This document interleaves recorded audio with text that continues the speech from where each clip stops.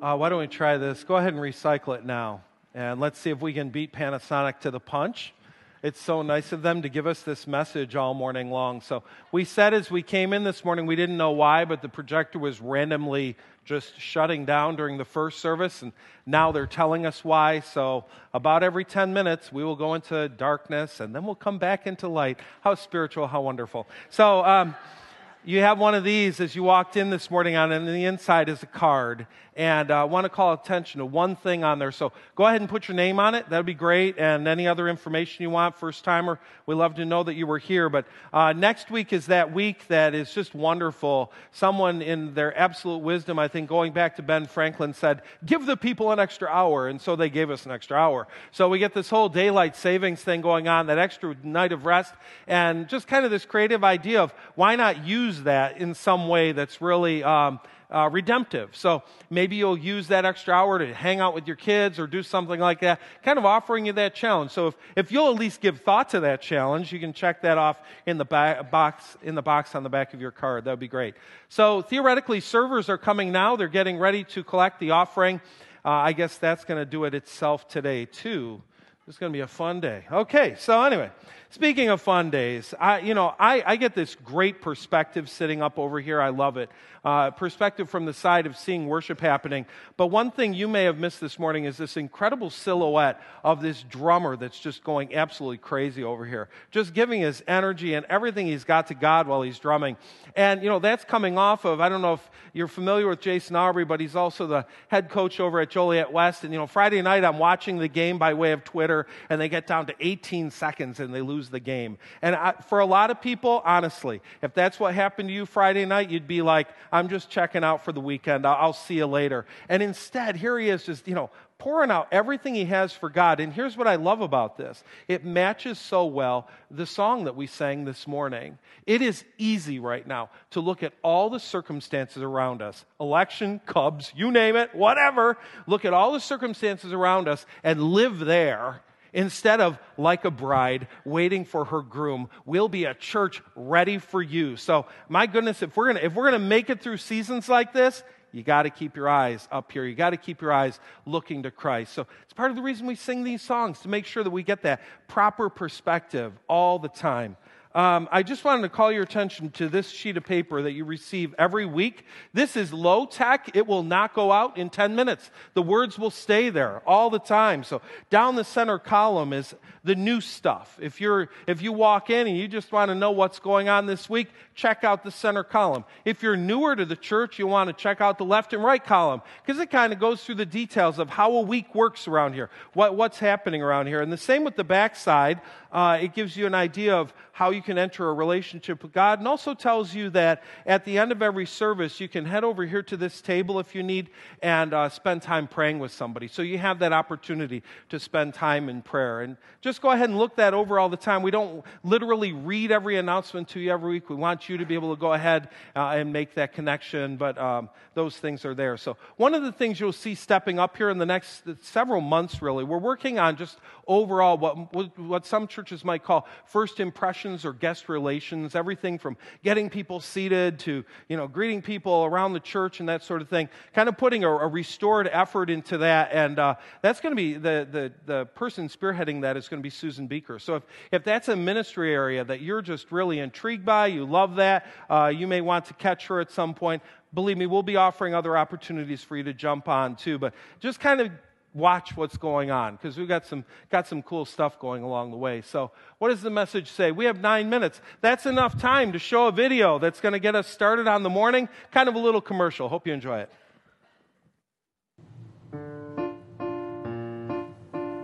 Some say it's the hardest job in the world.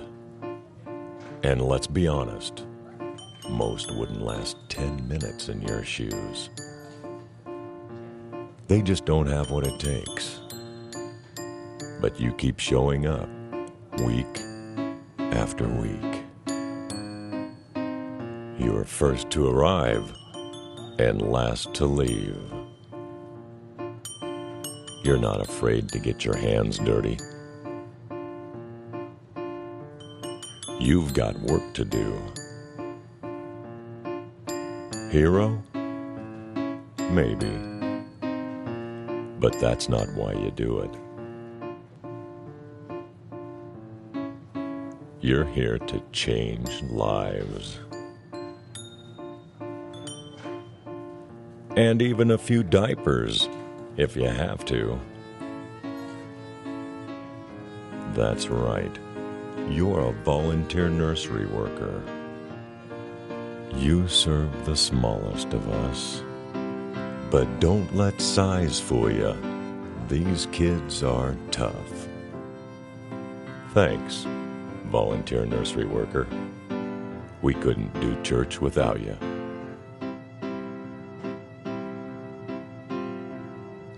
Now that's what I call a badge of honor. Oh, that's a great start to the morning. I know some of you wish that we had this message up all the time, and instead of replace lamp and whatever else it says, it would say, in 21 minutes, the sermon will end, and you can go home. No, we're not going to do that. But that video was a perfect lead-in to this morning, because it's not telling you anything. We're not, Riley and I, no, there's no babies coming, no. So don't. We had some people mistake that message in the first service. Don't go there. Please don't give us a heart attack. I'm all shaken up. But no, we have something going on in Southfield that we haven't had in a long time. It's really cool. It's babies. There are babies all over the place. Oh, babies with chubby cheeks and slobber, and yeah, they're so cute when they're not yours. And we have babies back and young families, and it's really cool because we kind of saw a transition. When we were at Rock Run over there on Black Road, we saw that we had an influx of young families with babies who have grown up to be better-looking babies. But that kind of went away in the junior high setting. With all the influx and craziness of being a portable church, we saw the young families kind of drift. And now, here we are right back into having young families and babies. It's really cool. We used to put the names of every new baby that was born up on the church sign. So kind of a celebration as a church family, putting their name up on the church sign. And that is going to be an incredibly difficult task now. So if anybody really good at chiseling, getting names into rocks, if Fred Flintstone decided to show up today, we want some names out there on the rock sign. Anyway, you know how to tell the difference between a first-time parent and a second or third-time parent, other than the fact that they clearly love their firstborn just so much more? First-time parents push their children to do everything quickly. As a firstborn, I can attest to that. They want their kid to walk by 4 months. They want them to speak in complete, grammatically correct sentences by 6 months. Do their laundry by their first birthday. And this is all, of course, while they're going through the process of already applying to prestigious universities like Harvard and Yale and the University of Illinois and Princeton. The pattern changes for repeat parents. Their second, third, fourth, God forbid, fifth and beyond. They don't care if their children don't walk until 18 months. Why? Because then they don't have to chase them. They don't care if their kids don't talk until well after a year because, well, they just want some peace and quiet, right? But teaching your kids to talk is so much fun. There's a friendly competition that often goes down between mom and dad. You know, what's the first word going to be? Is it going to be mama or dada, right? Sometimes this friendly competition gets ugly, especially in competitive families like mine. Dad might sneak into the bedroom late at night, and while they're rocking baby to sleep, all he's repeating is da-da, da-da, da-da. And then he uses his technological prowess to have a recording of himself on full loop that plays while the baby's asleep. So that hopefully when the baby wakes up, it's been drilled into the baby's head, da-da, I want da-da. Then mom is there. Don't worry, she goes straight for the jugular. She uses guilt and fear. Remember who went through 9 months of carrying you?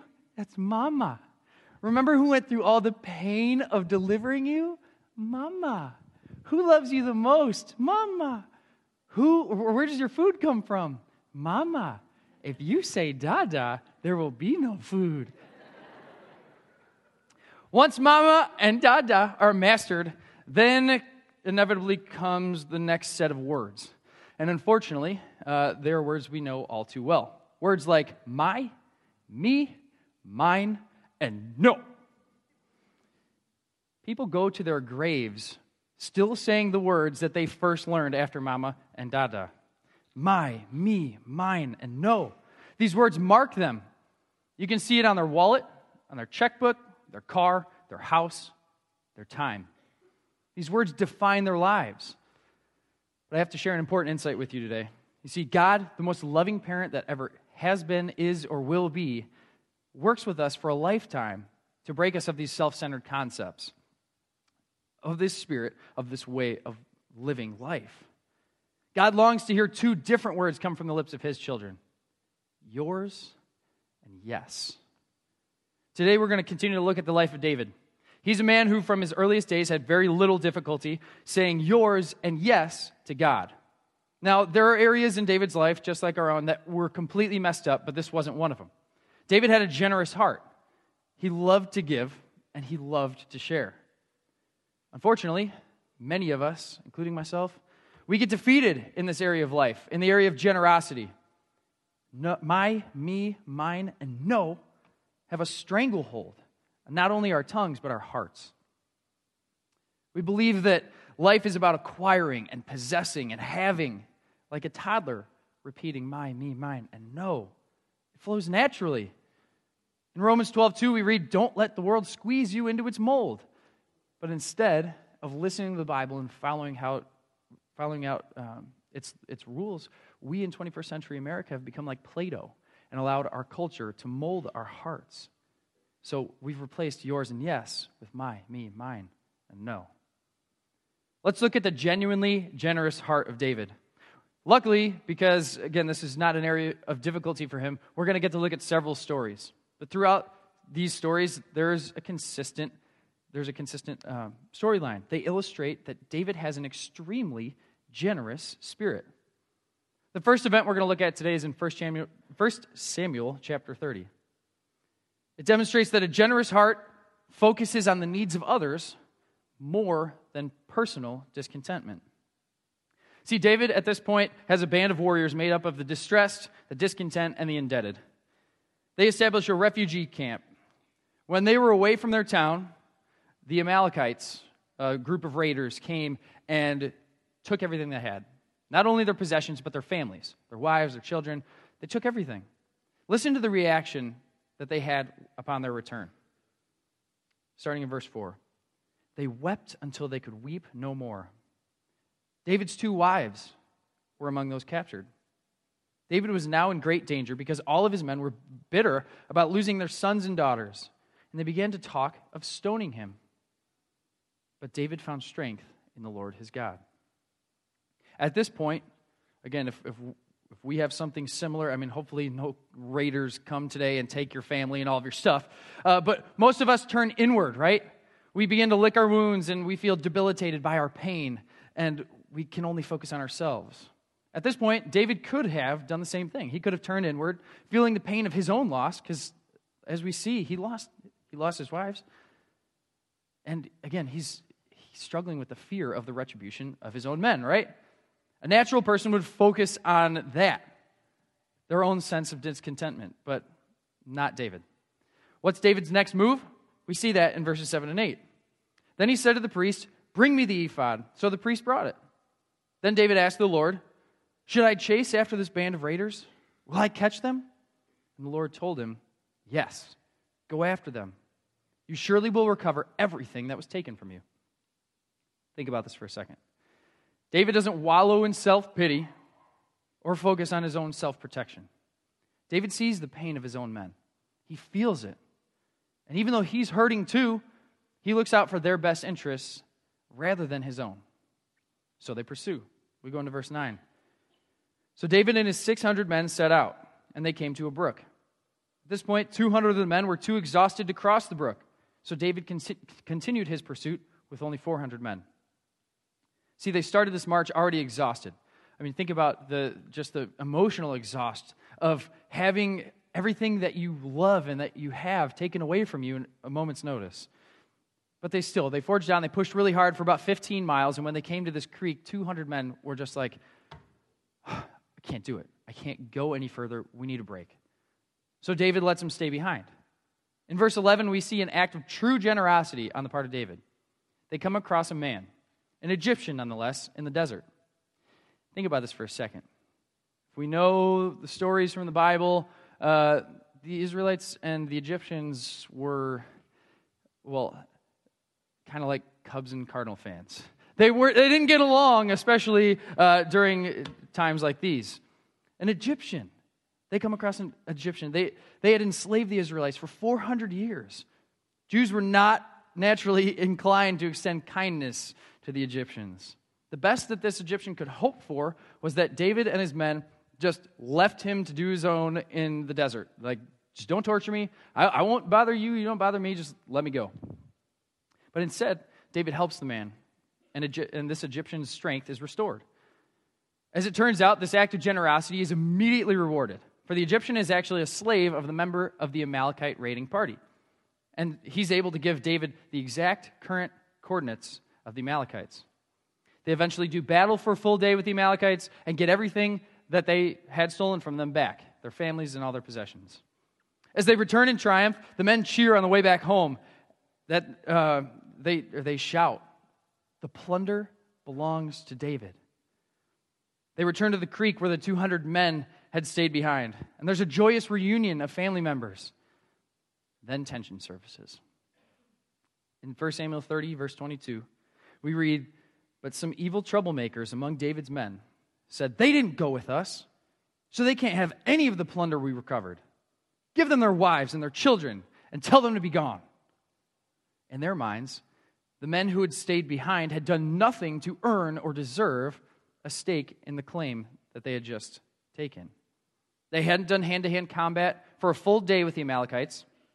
They had stayed back in the ravine to rest. Why should they get anything?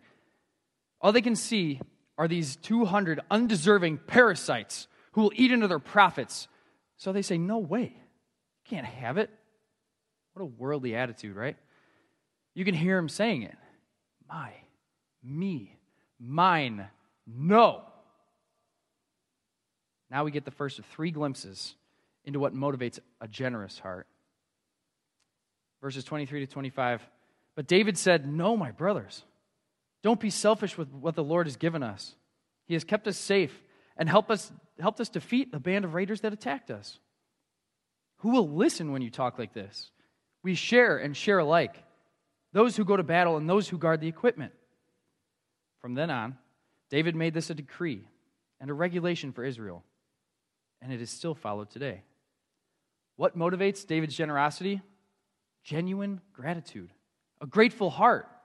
See, in this event, David teaches us that a generous person is energized by genuine gratitude. The only reason that we have what we have is because of God and how gracious and generous He is. When David has a choice to make, his starting point is to think about how generous and gracious God is. So he asks himself, how can I be generous and gracious like God my Father? Unfortunately, it's not like God it's not God that most people want to be like. We can't keep up with God's generosity, so instead we want to keep up with the Joneses.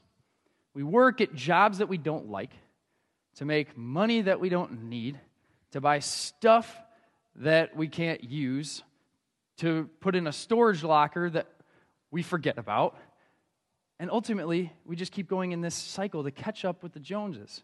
You see, but then when you finally feel like you've made it, you've got it, you've caught up with them, well, they're ready to refinance. And now you've got a whole other cycle to start over and catch up with them again. You know the best way to beat the Joneses? It's to declare them champion today.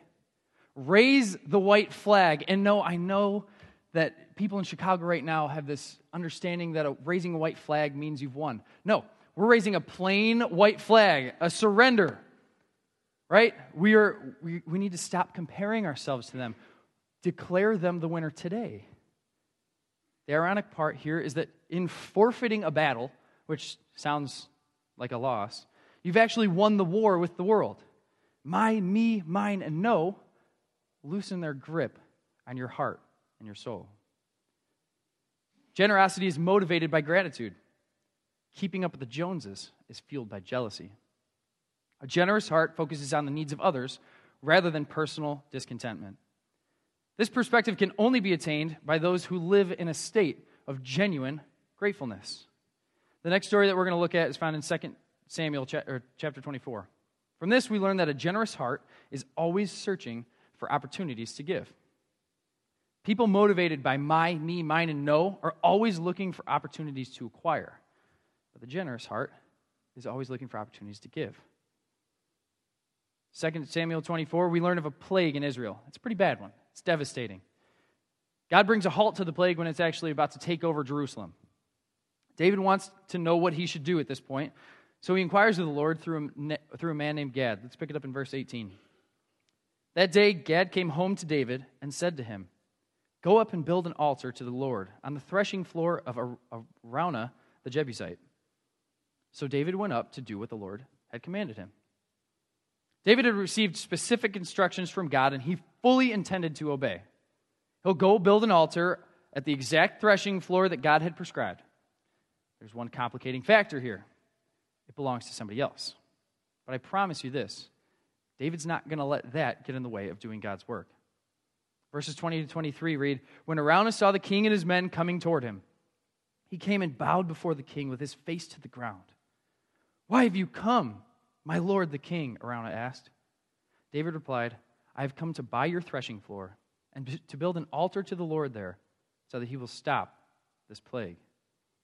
'Take it, my lord the king, and use it as you wish,' Araunah said to David. 'Here are the oxen for the burnt offering, and you can use the threshing boards and ox yokes for wood to build a fire on the altar there. I will give it all to you, your majesty, and may the Lord your God accept your sacrifice.' When David meets Araunah, he offers David the land as well as the supplies for the sacrifice. 'Here, they're yours.'" I need to stop here for a second. I can't speak for you necessarily, but I know I can speak for me. When this, if I was in David's shoes and this happens, my immediate thought is, wow, isn't God amazing? Here he told me what to do, he gave me the exact instructions, and when I showed up, this guy Araunah just says, "Yeah, here, have it." I didn't have to do any of the work. He gave me the supplies for the altar, he gave me the supplies for the offering. Sweet. God is amazing. Fortunately, this is the story of David and not of Brian. As we get into verse 24, King David replied to Araunah, "No, I insist on buying it, for I will not present burnt offerings to the Lord my God that have cost me nothing." So David paid him 50 pieces of silver for the threshing floor and the oxen. From the my, me, mine, and no perspective, this move makes no sense at all. Think about it. David is buying from Araunah land that is technically God's so that he can give back to God what he just bought from Araunah. Just cut out the middleman, right? Why not? Get a good deal on the sacrifice. Here's the second glimpse into a generous heart. In this moment, David teaches us that a generous person is characterized by genuine sacrifice. David recognizes that we can't give that which is not rightfully ours. By its very definition, sacrifice means I'm giving something up. To give something up that belongs to someone else is not a sacrifice. It's a deal, right? So that's like if your kid takes your credit card and goes to the store and swipes it, buys a $100 gift card, and then comes back to their friend and says, "Look, I got you something." No, you didn't. That means nothing, right? That gift, there was no real sacrifice there because the money was coming from the parents' bank account. God wasn't playing, let's make a deal. God wanted David to sacrifice. You know, in a real sense, David was not just giving God a sacrifice. He was giving God his heart. He was saying, it's not my, me, mine, and no. It's yours and yes. When I give him my possessions, I'm giving a part of myself. And every time I do that, my heart gets a little freer from the grip of stuff, a little more devoted to God. And I want that kind of heart. So I want to pay for it. I want to pay for the things that I sacrifice. I will not give to God that which costs me nothing. This is so countercultural. Our world is never looking for chances to give. Instead, they're looking to acquire. Just look at the ads. Whether it's for the latest movie or for whoever's running for president, they're always looking to acquire. Even in our kids' cartoons. Finding Nemo, a classic, right? There are some characters in Finding Nemo. The seagulls. Say it with me. What do the seagulls say? Perfect. Mine. And yeah, the 10th time you see that movie, it's no longer cute. It's annoying. Right? But that's what we do to God. That's what we do to our world. Mine. We're constantly looking for what can I get. Our world is obsessed with opportunities to acquire. But the heart of a Christ follower, a generous heart, is always on the search for opportunities to give, and to give sacrificially. Let's look at the final aspect of a generous heart. We've seen that a generous heart focuses on the needs of others rather than personal discontentment. And we've seen that a generous heart is always searching for opportunities to give. In our final story, we're going to learn that a generous heart sets in motion a spiritual dynamic of giving that is an unstoppable force. This dynamic is unleashed in the heart of the giver, in the heart of the receiver, and the heart of the onlooker, as well as the heart of God. Let's look at our final story. Flip with me to 1 Chronicles chapter 29. King David turned to the entire assembly and said, "My son Solomon, whom God has clearly chosen as the next king of Israel, is still young and inexperienced. The work ahead of him is enormous, for the temple he will build is not for mere mortals. It is for the Lord God himself. Using every resource at my command, I have gathered as much as I could for the building of the temple of my God. Now there is enough gold, silver, bronze, iron, and wood, as well as great quantities of onyx and other precious stones, costly jewels, and all kinds of fine stone and marble.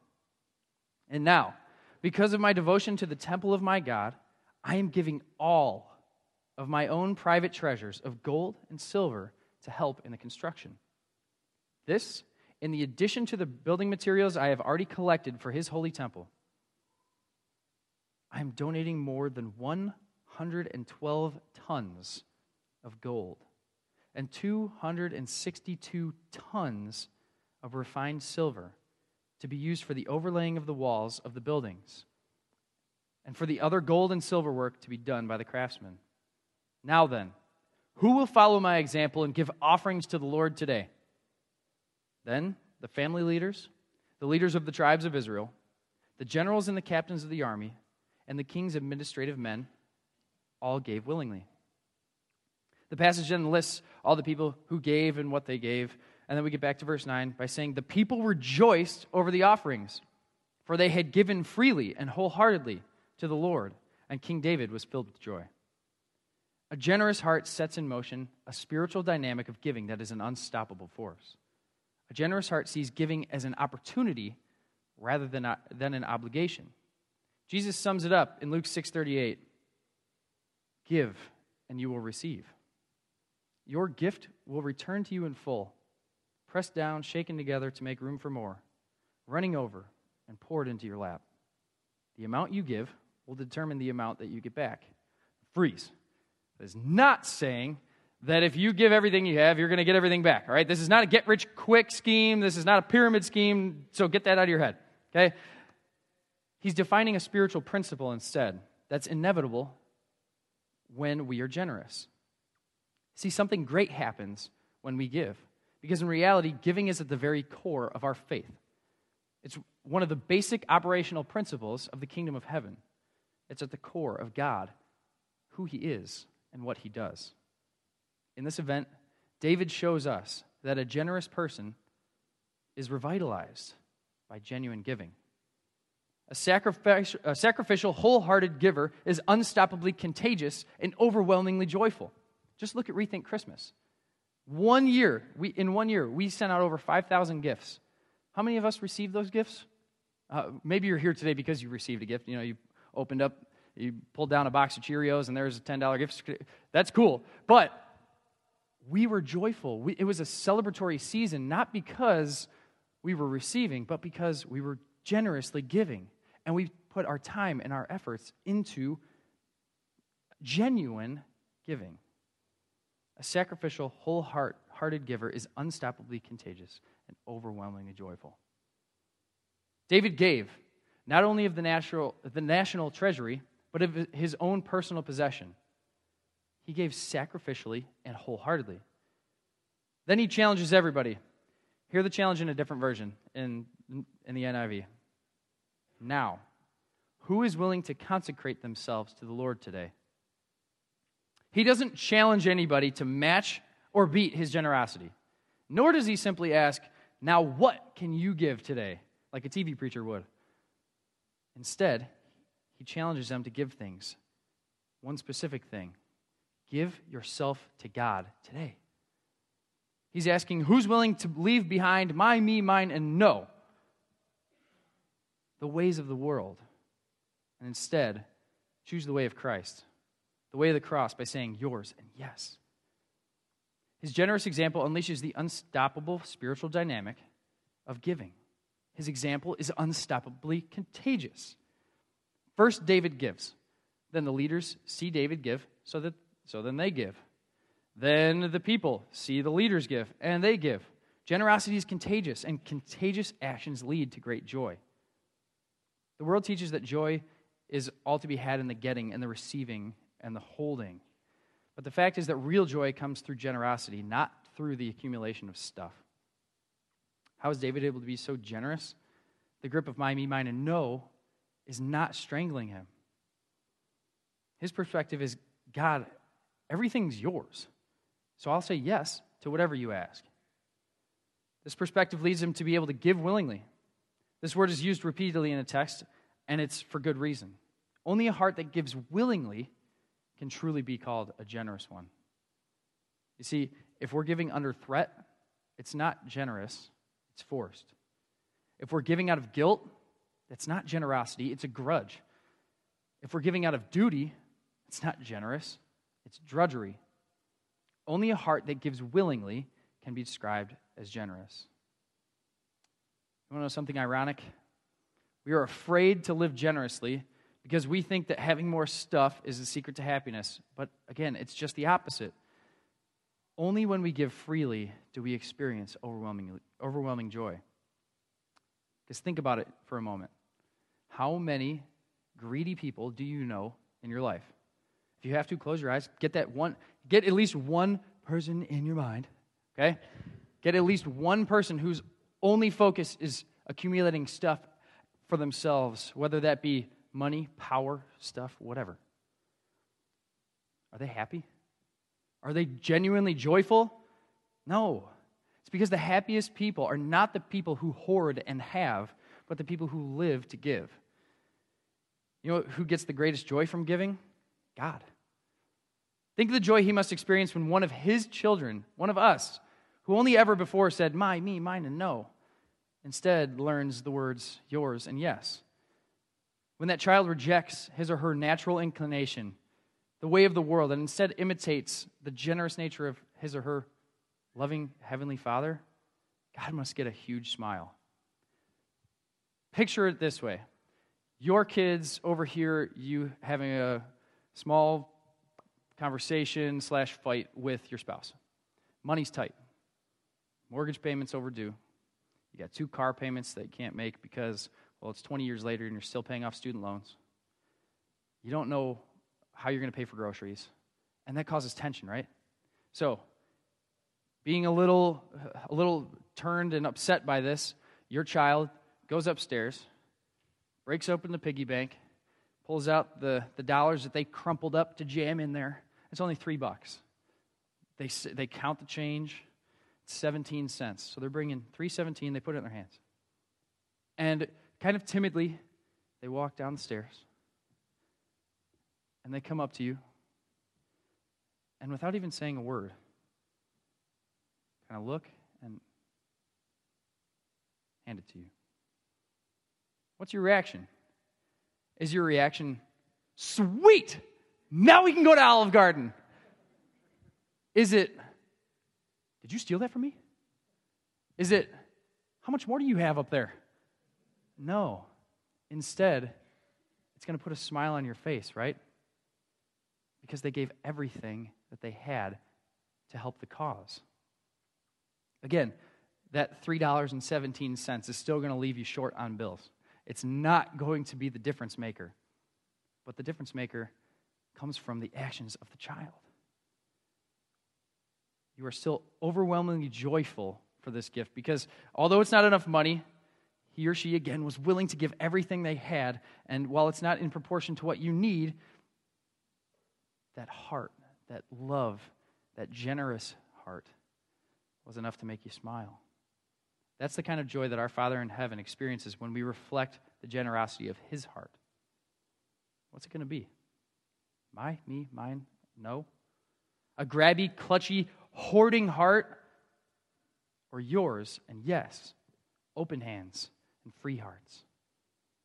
A heart that is after the heart of God is a heart that is constantly growing in generosity. A generous heart says, God, everything I have is yours. And I'll say yes to whatever you ask. Let's pray.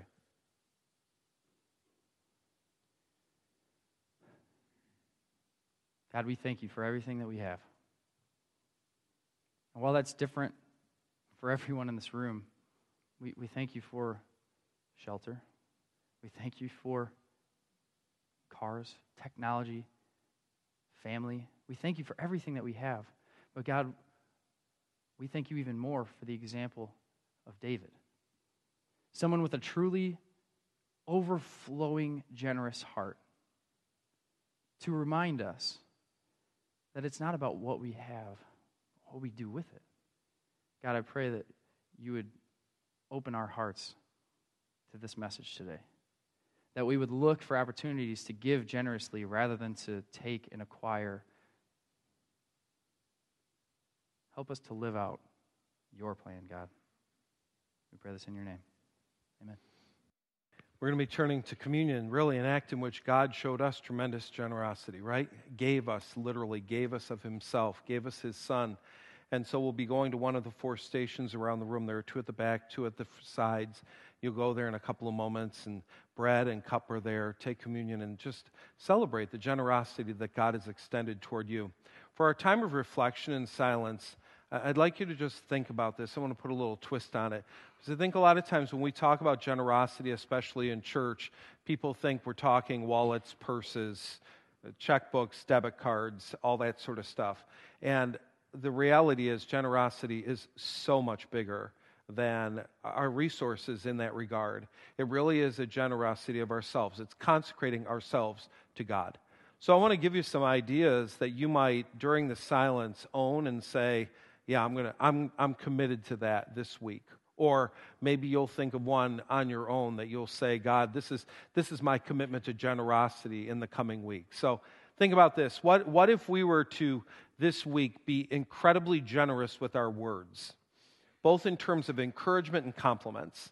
I mean, to give encouragement and compliments, sometimes you have those people, you're like, oh, I don't want to say something to them. They'll get a big head. Why don't you risk the big head? Just go ahead and risk it. Be just lavishly generous with your encouragement and your compliments, even in moments that it just does not seem like the natural thing to do. What if you were incredibly generous with your schedule this week?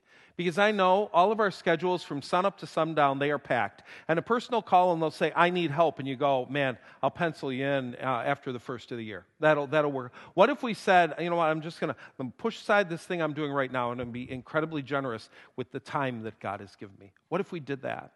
What if you were incredibly generous with listening? You know, maybe you have someone in your life, you know how this works. You could say what they're saying in 3 words and it would be done. And 4 paragraphs later, they're still going on. And you're just like, yep, talk. You're wanting to hit the fast forward button, all that sort of stuff. And they can see your impatience. And so what do? Add another paragraph. What if you instead sat and patiently, quietly listened took it in and received them for who they are instead of the adjustment you want to make to their life? What if you did that? You see all these different ways that we could be generous with another person. What if our generosity was just silent presence? To just be there with someone and not offer advice and not fix it and not make it all right for them, but to just say, I'm here for you. I'm here for you right now. So in the moment that we have of just being quiet in the presence of God, would you make a commitment this week to a form of generosity that involves you? Not just something you're going to hand off to somebody, but that involves you, giving of yourself. And then we'll come out of that with a prayer that we're going to pray together.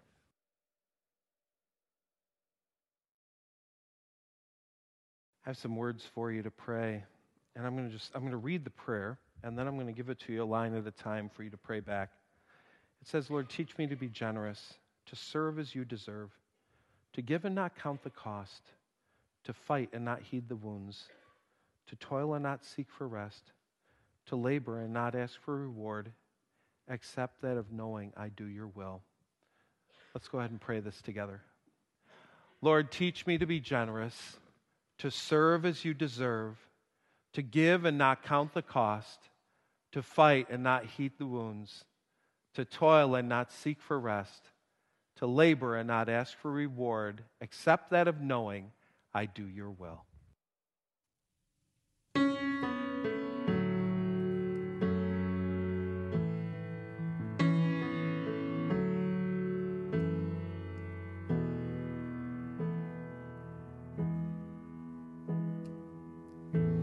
God, I give you all I can today.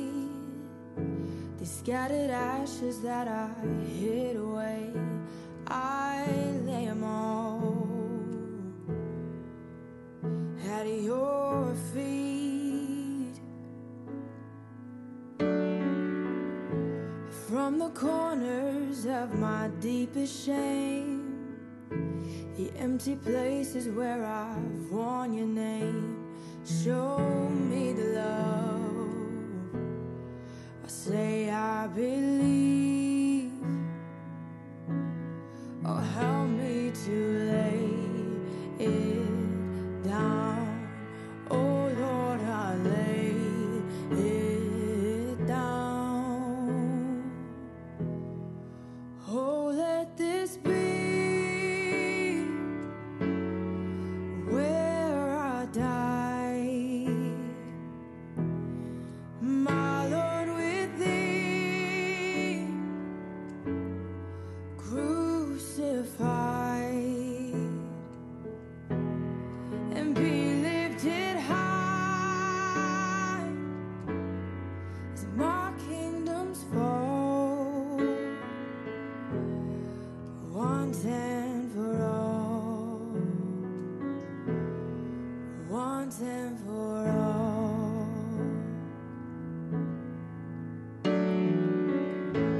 There is victory in my Savior's loss, and the crimson flowing from the cross. Pour over me, pour over me. Yes, oh, let this be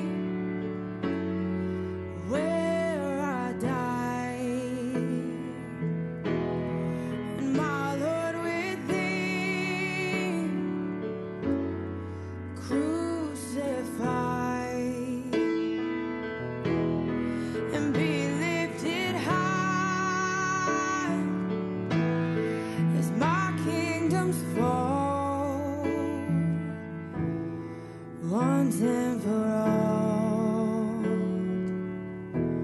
Oh, once and for all. Oh Lord, I lay it down. Oh Lord, I lay it down. Help me to lay it down. Oh Lord, I lay it down. Oh, let this be where I die, my Lord, with thee